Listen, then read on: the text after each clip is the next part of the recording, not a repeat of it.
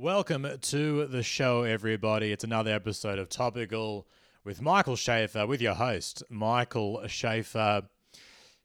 If you've been listening to this podcast for a while now, you might be wanting to know, how do I come up with the content every week to talk about? How do I know what stories I want to hit?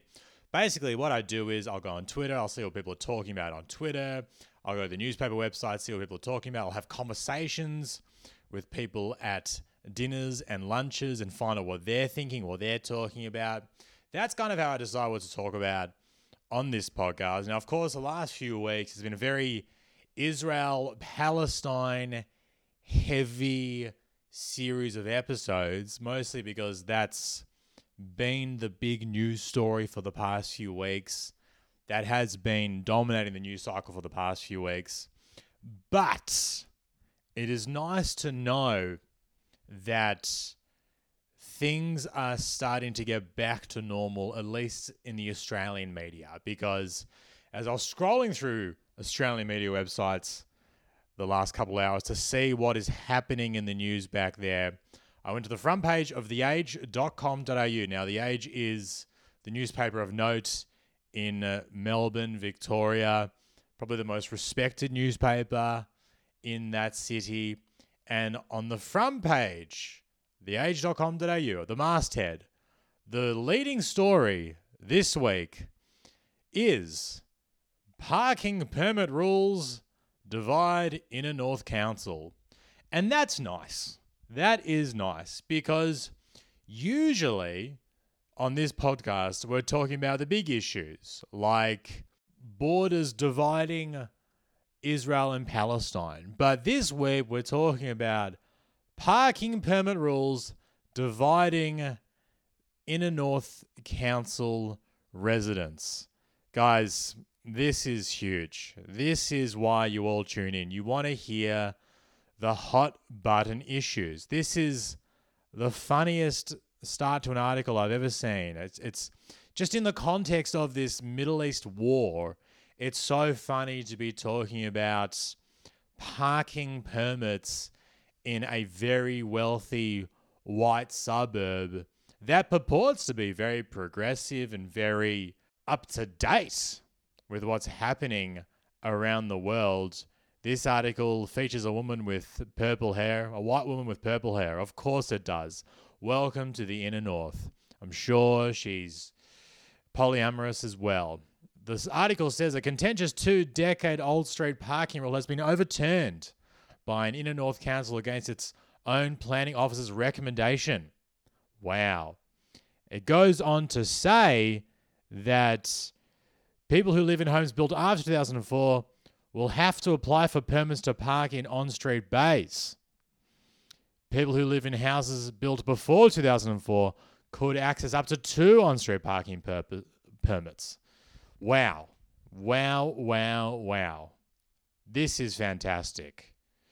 You know, the people of the Inner North, they're not debating about whether or not there should be a 2-state solution. They are debating about whether or not there should be 2 parking permits allocated per household for homes built before and after 2004.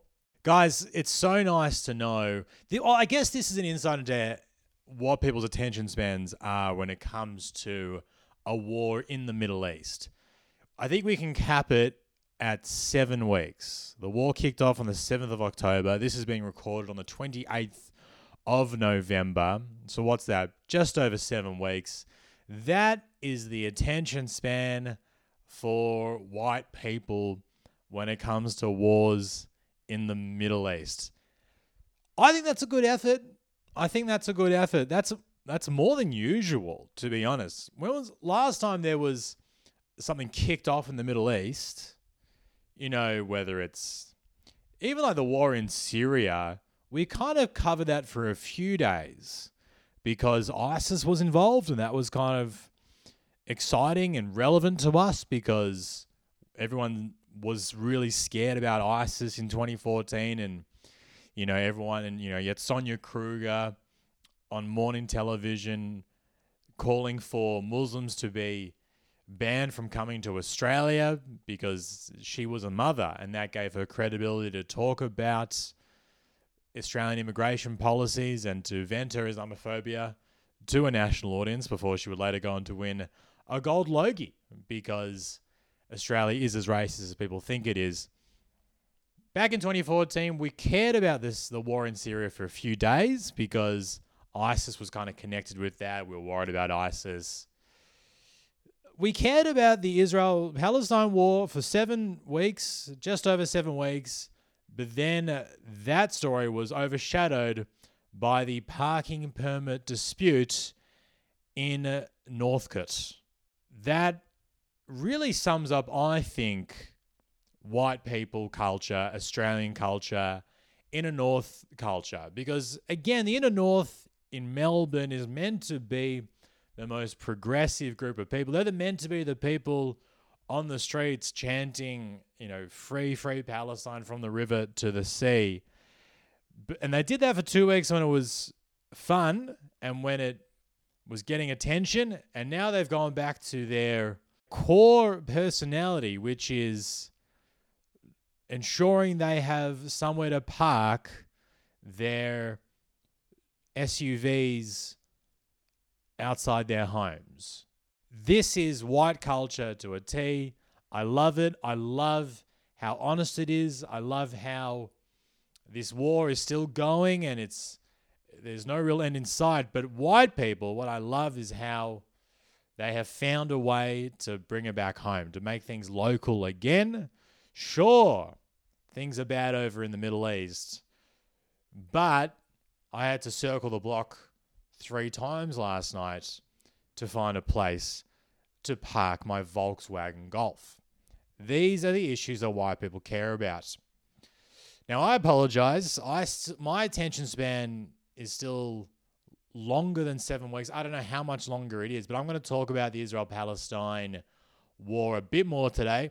It's not just going to be about the war. I'm also going to talk about Christmas movies being cancelled as well on this episode. So if you are sick, if you're listening in the inner north and you tuned in because you wanted to hear my thoughts on the parking permit scandal that is currently dominating the news in Melbourne, Victoria, I apologize. I don't really have much to say about it. To be honest, I don't like to weigh into such controversial topics. I feel much more comfortable talking about the ongoing war in Gaza.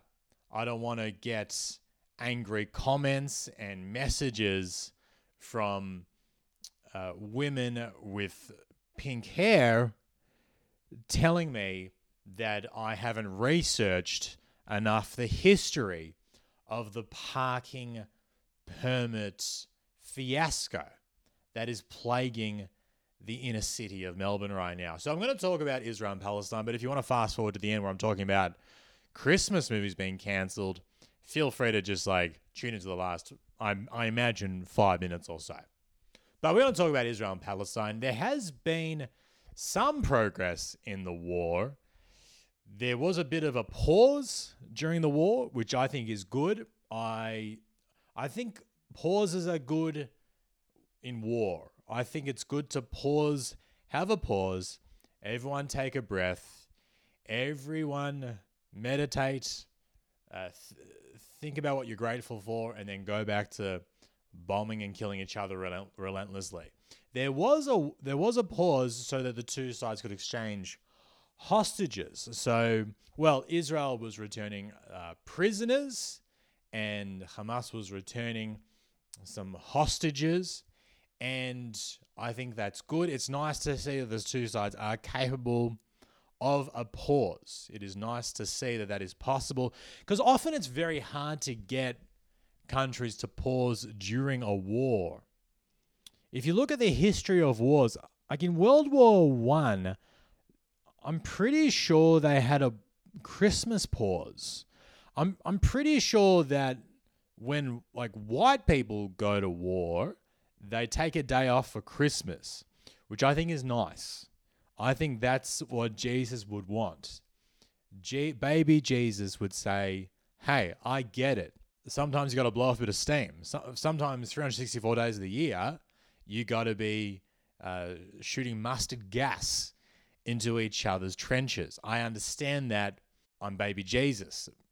But I would appreciate it if on my birthday you could stop the trench warfare just for 24 hours and just be grateful, spend time with your loved ones, and then on Boxing Day go back to killing each other once again. So when white people will pause for Christmas, which I think is nice, and what is particularly concerning about the current war between the Jewish-Israeli state and the Muslim-Palestinian state, predominantly Muslim-Palestinian state, is that they're not going to pause for Christmas. That's a concern. We really have to get this wrapped up before Christmas, I think, because they're not going to take a day off on Christmas. The Jews and the Muslims, unfortunately, don't have Christmas in common. I think it's maybe Israel will take off Hanukkah, which would be nice because that's 8 days. There could be an 8-day pause if Israel takes off Hanukkah. That would be nice. That would stop the killing for a bit.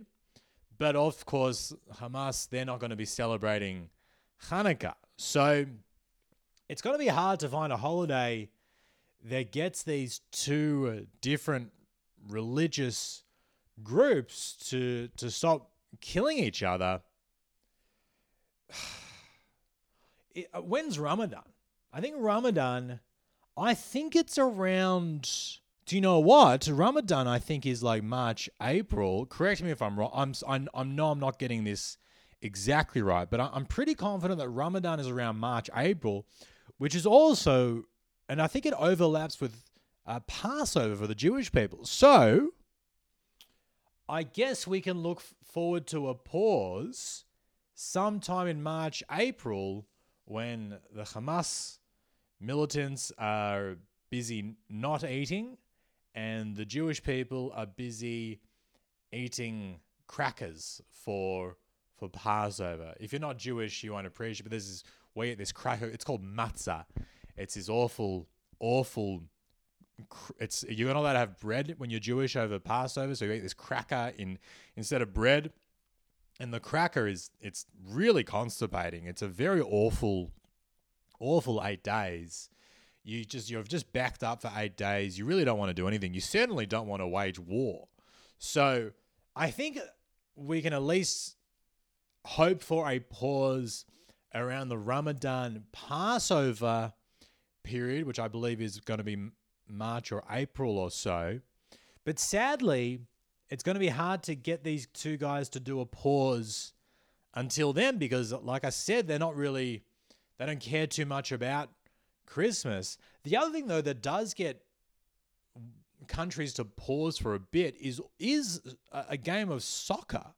So there was this famous game of soccer played, maybe it was on Christmas, I can't remember, but there was a famous game of soccer, I believe, played during World War I when the soldiers, again, I could be making this up, but I don't think I am, when the British soldiers and the German soldiers, it might have been on Christmas, just got together and said, hey, I know we've all been gassing each other with mustard gas and we've been burning each other alive with flamethrowers and we've been shooting at each other and throwing grenades, etc., etc. But that's in the past. Why don't we play a bit of friendly soccer and, build some rapport with one another before we go back to killing each other tomorrow? Because I think it's nice to know who you're killing. I think that's nice. And so for a day, the British and the German soldiers paused so that they could have just a nice human moment together. Is that an option for Israel and Palestine? Could Qatar broker a soccer match between the two countries that would distract them for a period of time so that they stopped blowing each other up and killing each other and firing rockets and blowing up hospitals and all that kind of stuff? Is a soccer match something that could help? Often they say keep politics out of sport. That's a very common thing that people say. Don't bring politics into sport.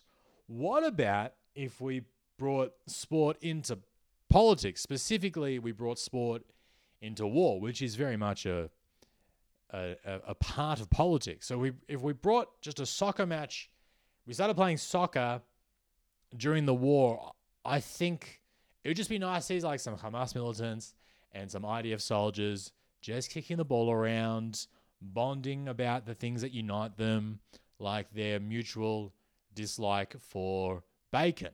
That's something that could bring things together.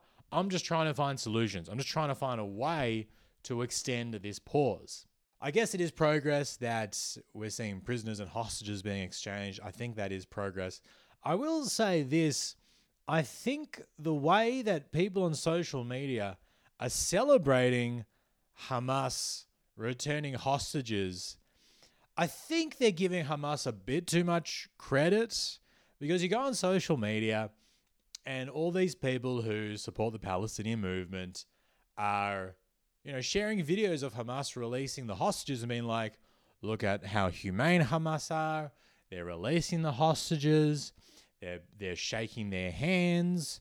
They're carrying the old lady into the ambulance. They're being nice to them. And look, it is nice that they are releasing some hostages, and it's nice that they're being nice to the hostages. I'm just not sure if we should give them credit, though, for that, because they also did kidnap the hostages in the first place. So I don't think we can give them too much credit for now starting to release some of them. I mean, let's not forget they did do a lot of raping and murdering 7 weeks ago, and then the kidnapping of the hostages, and they dragged them out of their homes and from music festivals and took them into Gaza and hid them in tunnels. I just don't think we should give them credit for now releasing the hostages. I don't think that now it's all even Steven, but people are saying Hamas, they're good guys. They're released. I mean, like if I came into your house and kidnapped your child for 7 weeks, and then 7 weeks later just turned up and said, "Hey, here's your kid back," I don't think people on social media are going to be like, Michael Schaefer, what a hero, what a good guy. Here he is returning a child that he stole in the first place. I think it's great. I think it's a show of good faith that they're releasing some of the hostages. I just don't think that they are the heroes that a lot of people on social media are kind of making them out to be. Equally, Israel is releasing a lot of people that they've taken prisoner, and I don't think they should be getting too much credit for releasing some of these prisoners, because a lot of these prisoners are super young. We're talking about like teenagers who were arrested and were never really formally charged, were just kind of kept in detention somewhat indefinitely. So equally, I don't think people can say, oh, look at the IDF. Well, aren't they good guys? All these children that they took off the street because they threw a rock once at a soldier in the West Bank are now being sent home. Like, I just don't think either side can have a lot of credit here, just because the way they kind of came about these prisoners and hostages in the first place wasn't exactly in the best circumstances. But it is nice to see a bit of progress happening. Of course, the protests are continuing around the world.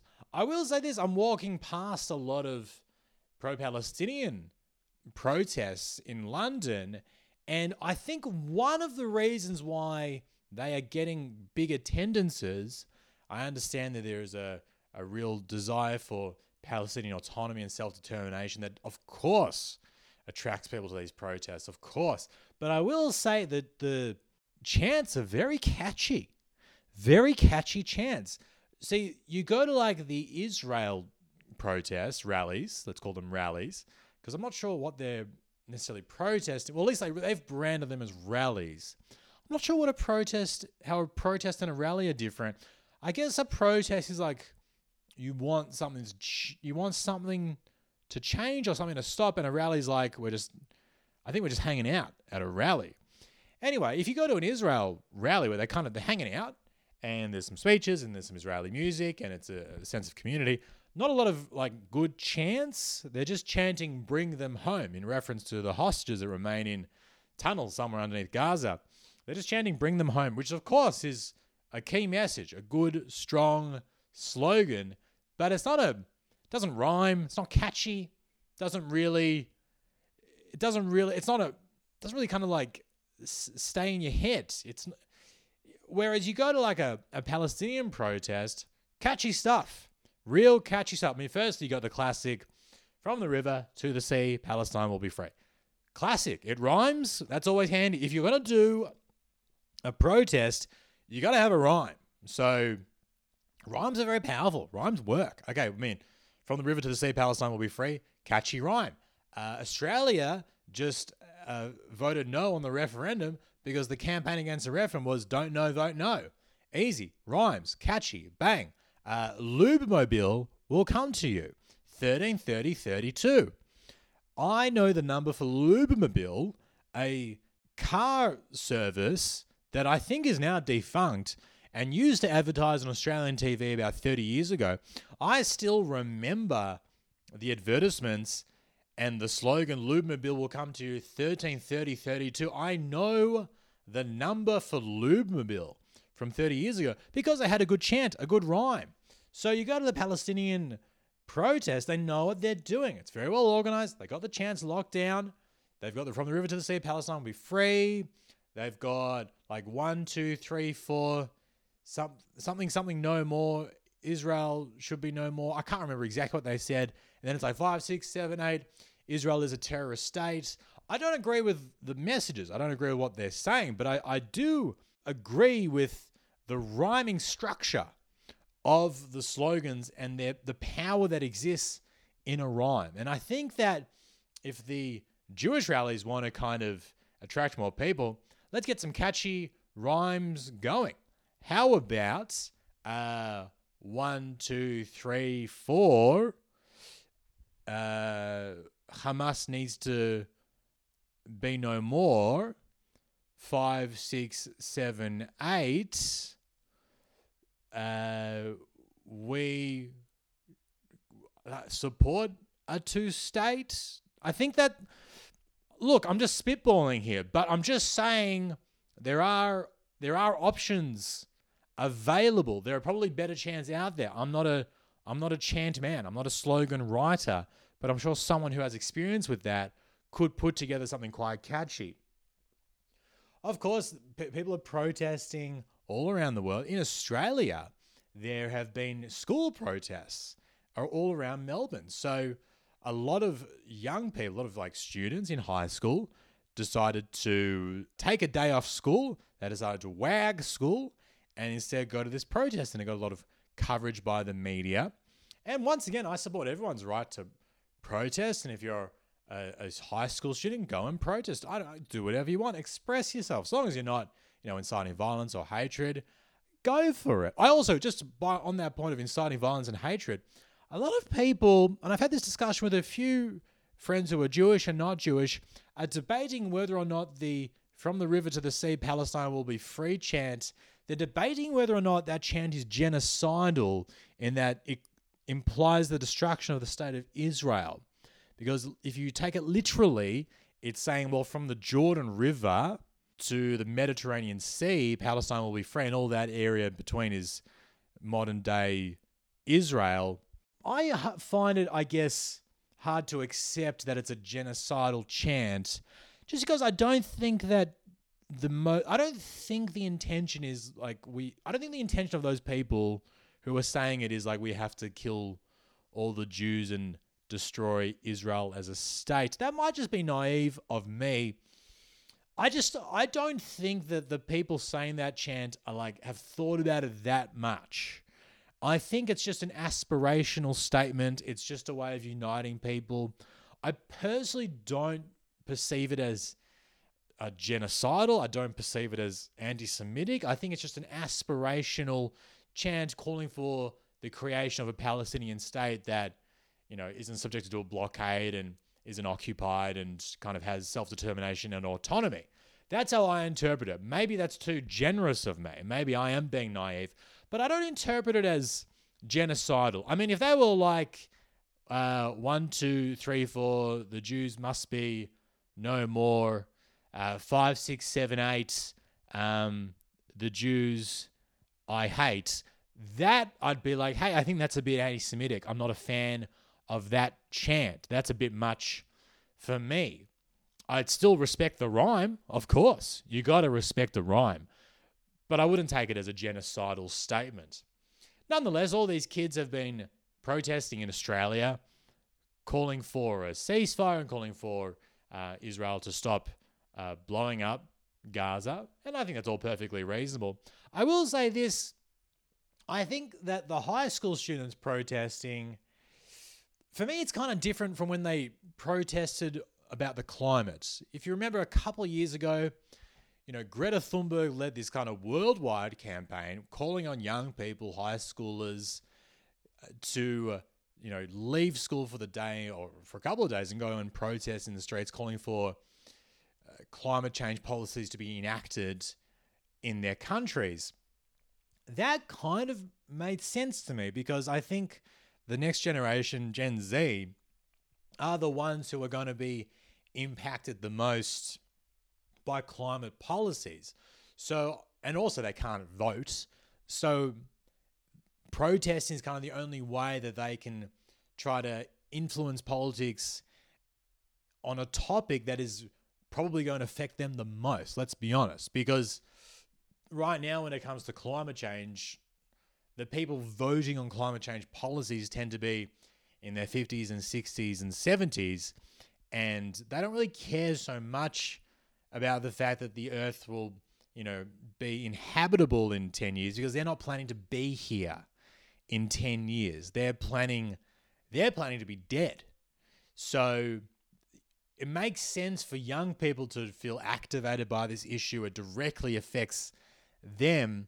But I feel like the war in Gaza is a little bit different because this is not an issue that really affects young people directly. It doesn't affect high schoolers directly because of their age.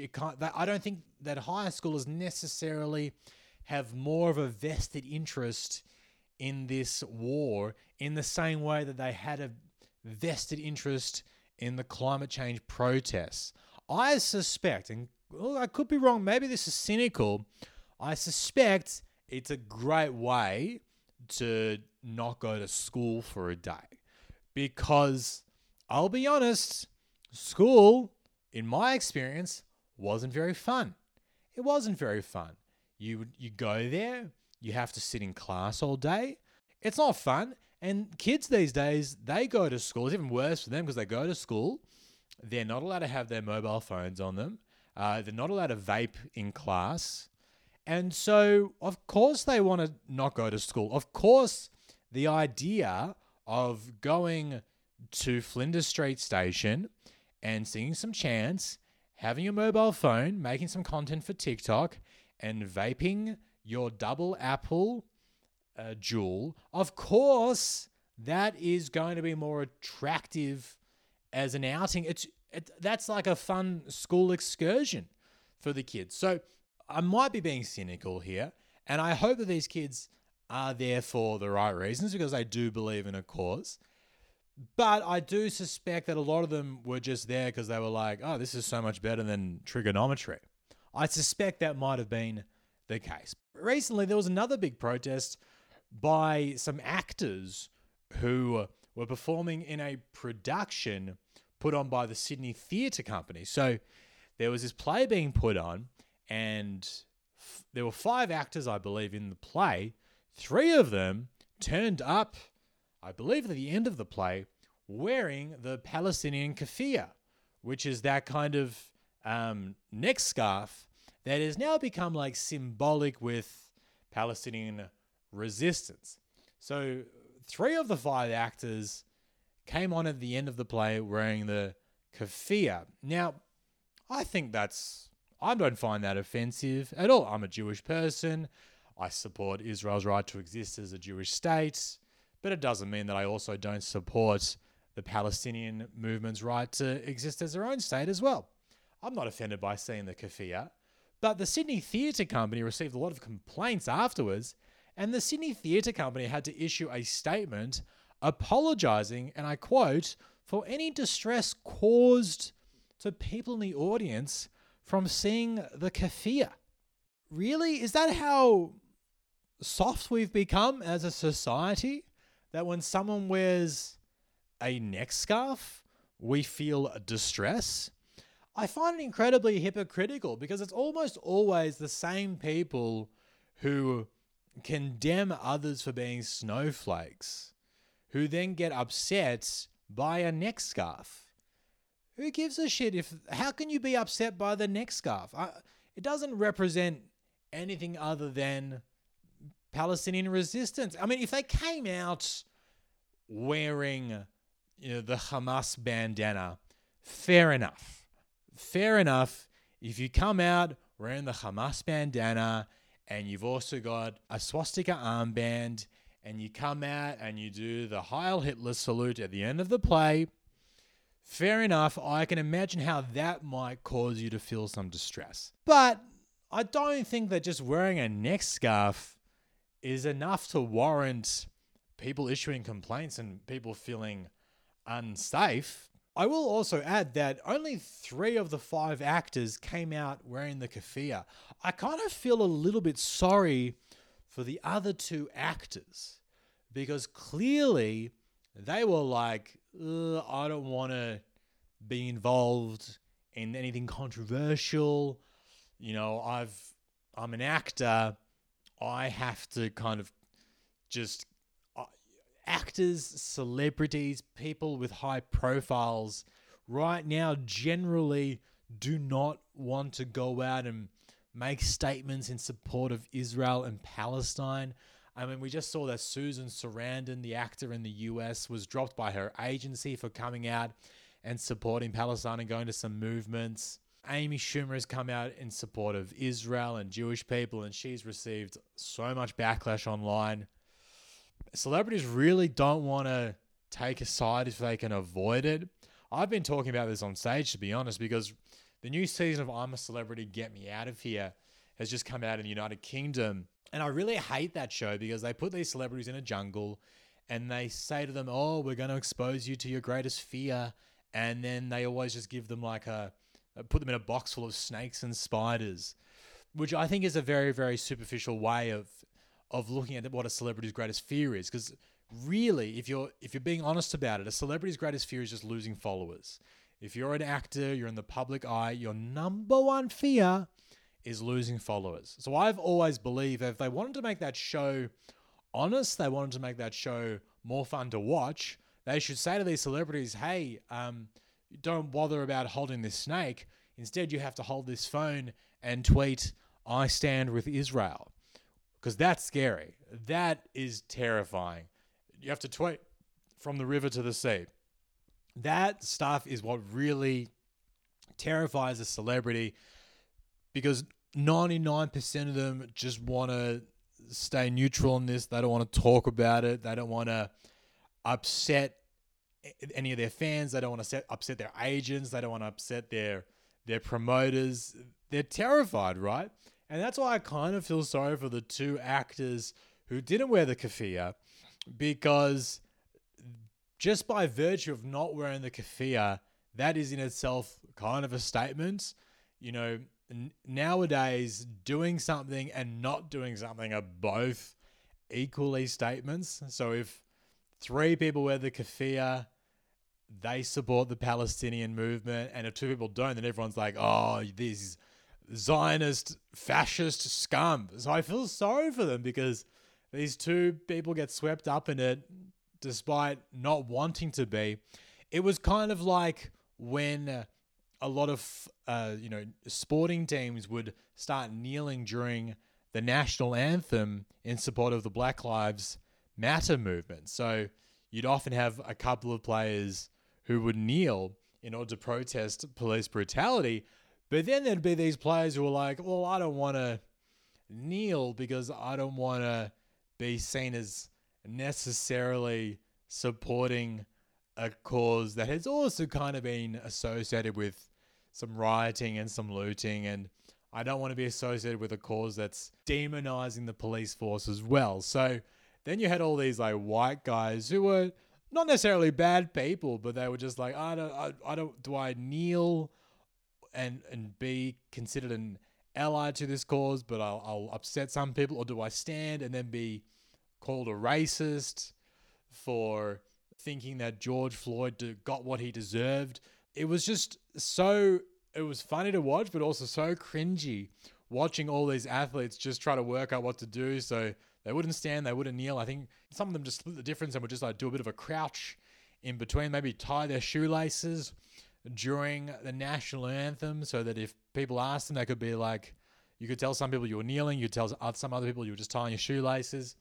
I just feel sorry for people in the public eye when, because of circumstances outside of their control, they all of a sudden are forced to take a stand and they're forced to issue a statement through inaction, which is what these two actors have essentially done by not wearing the keffiyeh. But I support everyone's right to protest. All I'm saying is keep it peaceful. Please don't call for genocide. And where possible, make the chants rhyme. Now, I did promise that this entire episode is not going to just be about Israel and Palestine. It is also going to be a bit about Christmas because, guys, we're only a month out from Christmas. And if, Israel and Palestine could just convert to Christianity in the next few weeks, we might get a pause for a day. But we are only a month out from Christmas, which means that Christmas movies are back.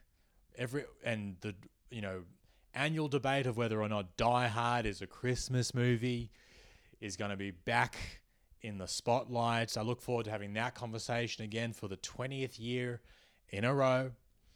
The other big story, though, that's happened this week is people are starting to realize that some Christmas movies are a little bit out of date. Some people are realizing that some of these Christmas movies, these movies that we once thought were just wholesome family movies, might be somewhat problematic when we look at them through the progressive lens of 2023. One of these movies in particular is the movie Love Actually, which is a classic British movie. It's got an incredible cast. It's got Hugh Grant. It's got Colin Firth. It's got Snape. Alan Rickard, who played Snape, but also was in Die Hard. It's a great movie. God, it's a good movie. And it's beautiful, it's wholesome, it's heartwarming.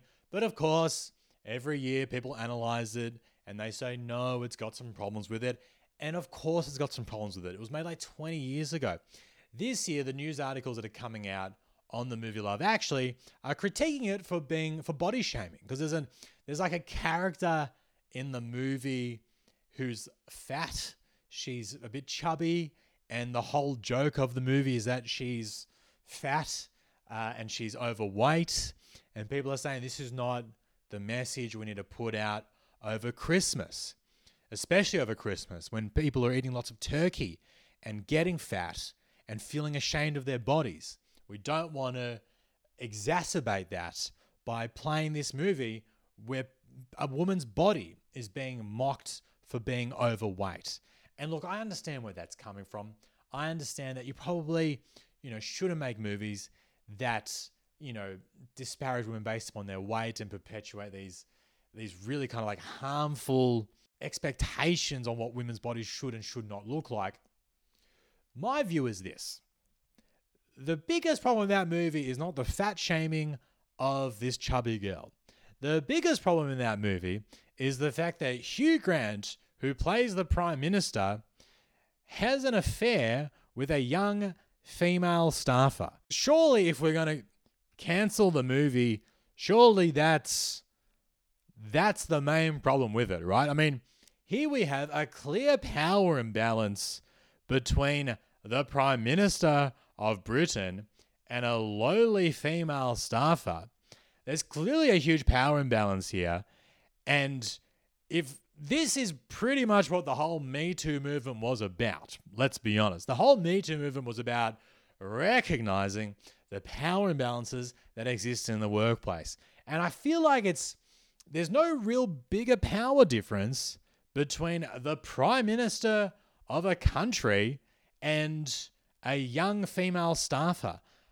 I mean, what's crazy is that storyline was written post the Bill Clinton, Monica Lewinsky scandal. Like, we all knew about how, what's the word, about how uncomfortable that relationship was, that Bill Clinton, the president of the United States, was getting blowjobs from a 21-year-old female staffer in the Oval Office, and everyone was like, oh yeah, he probably like pressured her into doing that, or she felt some sort of pressure to give him sexual favors in order to perhaps advance her career, or perhaps to keep her job, or keep him happy.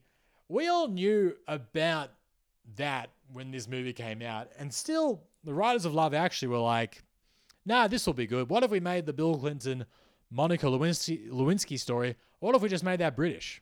What if we gave them both British accents, and, you know, they were kind of like awkward and polite and bumbling like just silly British people? For me, that's the most problematic part of the movie. I think the fat shaming of the female staffer is bad. Personally, I think what looks like the sexual exploitation of another woman might be even worse. But look, this is my point, is that these movies are old. They're like 20 years old. There's always going to be like problematic stuff. And any movie that's older than 3 years is going to have some issues with it if you look at it closely.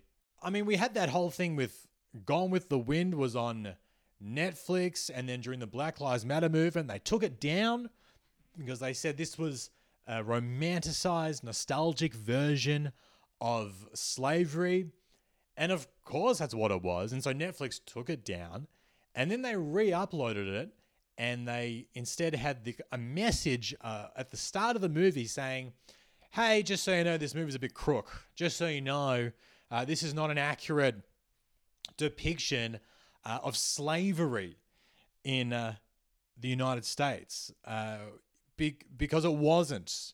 Because I don't think there's a part of that movie where the black female housemaid is raped by her master. So it wasn't an honest depiction of slavery. I think people knew it wasn't an honest depiction of slavery. Nonetheless, Netflix was like, let's just make sure everyone knows that this wasn't a documentary. So they just put up this warning before the movie, and then everyone was like, okay, I guess that's fine. I think we should just start doing that with all movies. All songs, all movies, anything that was like before 2017 is going to have to require some sort of explanation or warning before you tune into it. So for Love Actually, I think just like keep playing the movie. We all love the movie. It's nice. It's heartwarming. There's that really cute scene with the little boy at the end when he runs through airport security.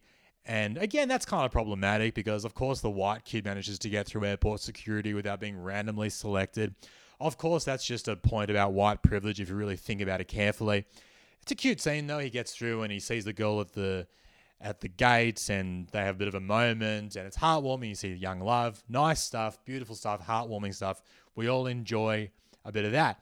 But I think you still need to have a bit of a warning before the movie. So maybe just have a little warning the way they do before Gone with the Wind. Just have a little warning that pops up on the screen before you watch Love Actually that says, hey, sorry about all the fat shaming in this. If you're a bit overweight, that's okay. Look at Lizzo. She's doing great. She's an icon.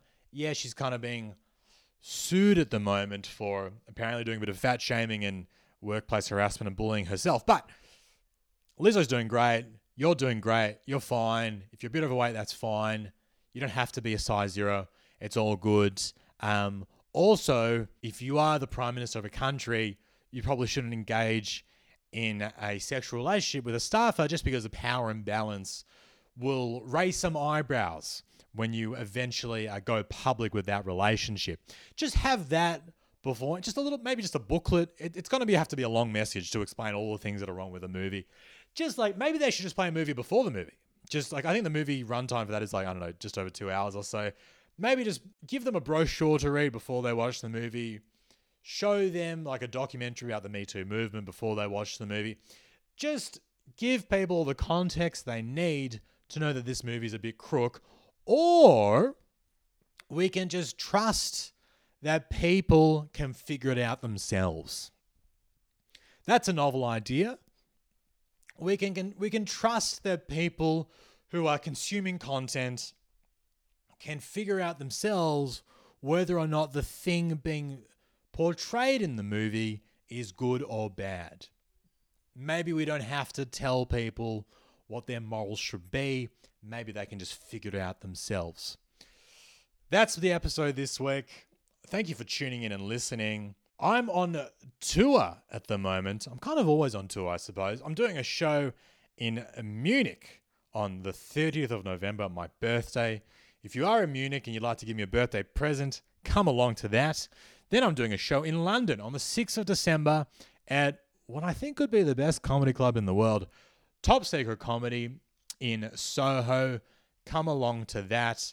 Tickets were just released for my shows at the Fringe World Festival in Perth and Fremantle over January and February.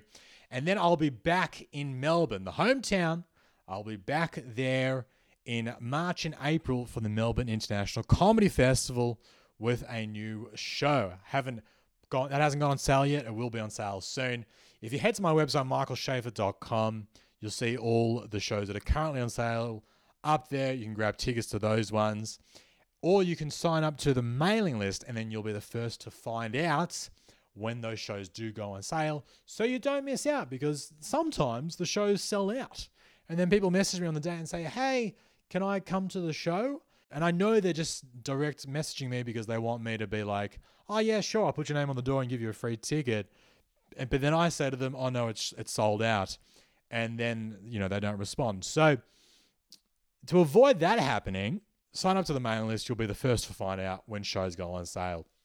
In the meantime, have another fun week of protesting. If you're in the inner city of Melbourne, I'm sorry about the parking problems that you are facing. I really think that the international media needs to put more attention to that. I'd like to see the reporters from CNN and the BBC on the streets of Northcote fielding questions about the ongoing dispute between the residents and the council there, because that really is the issue that is not getting enough attention in the current climate. Thank you for listening this week. I'll see you all next week. Good night.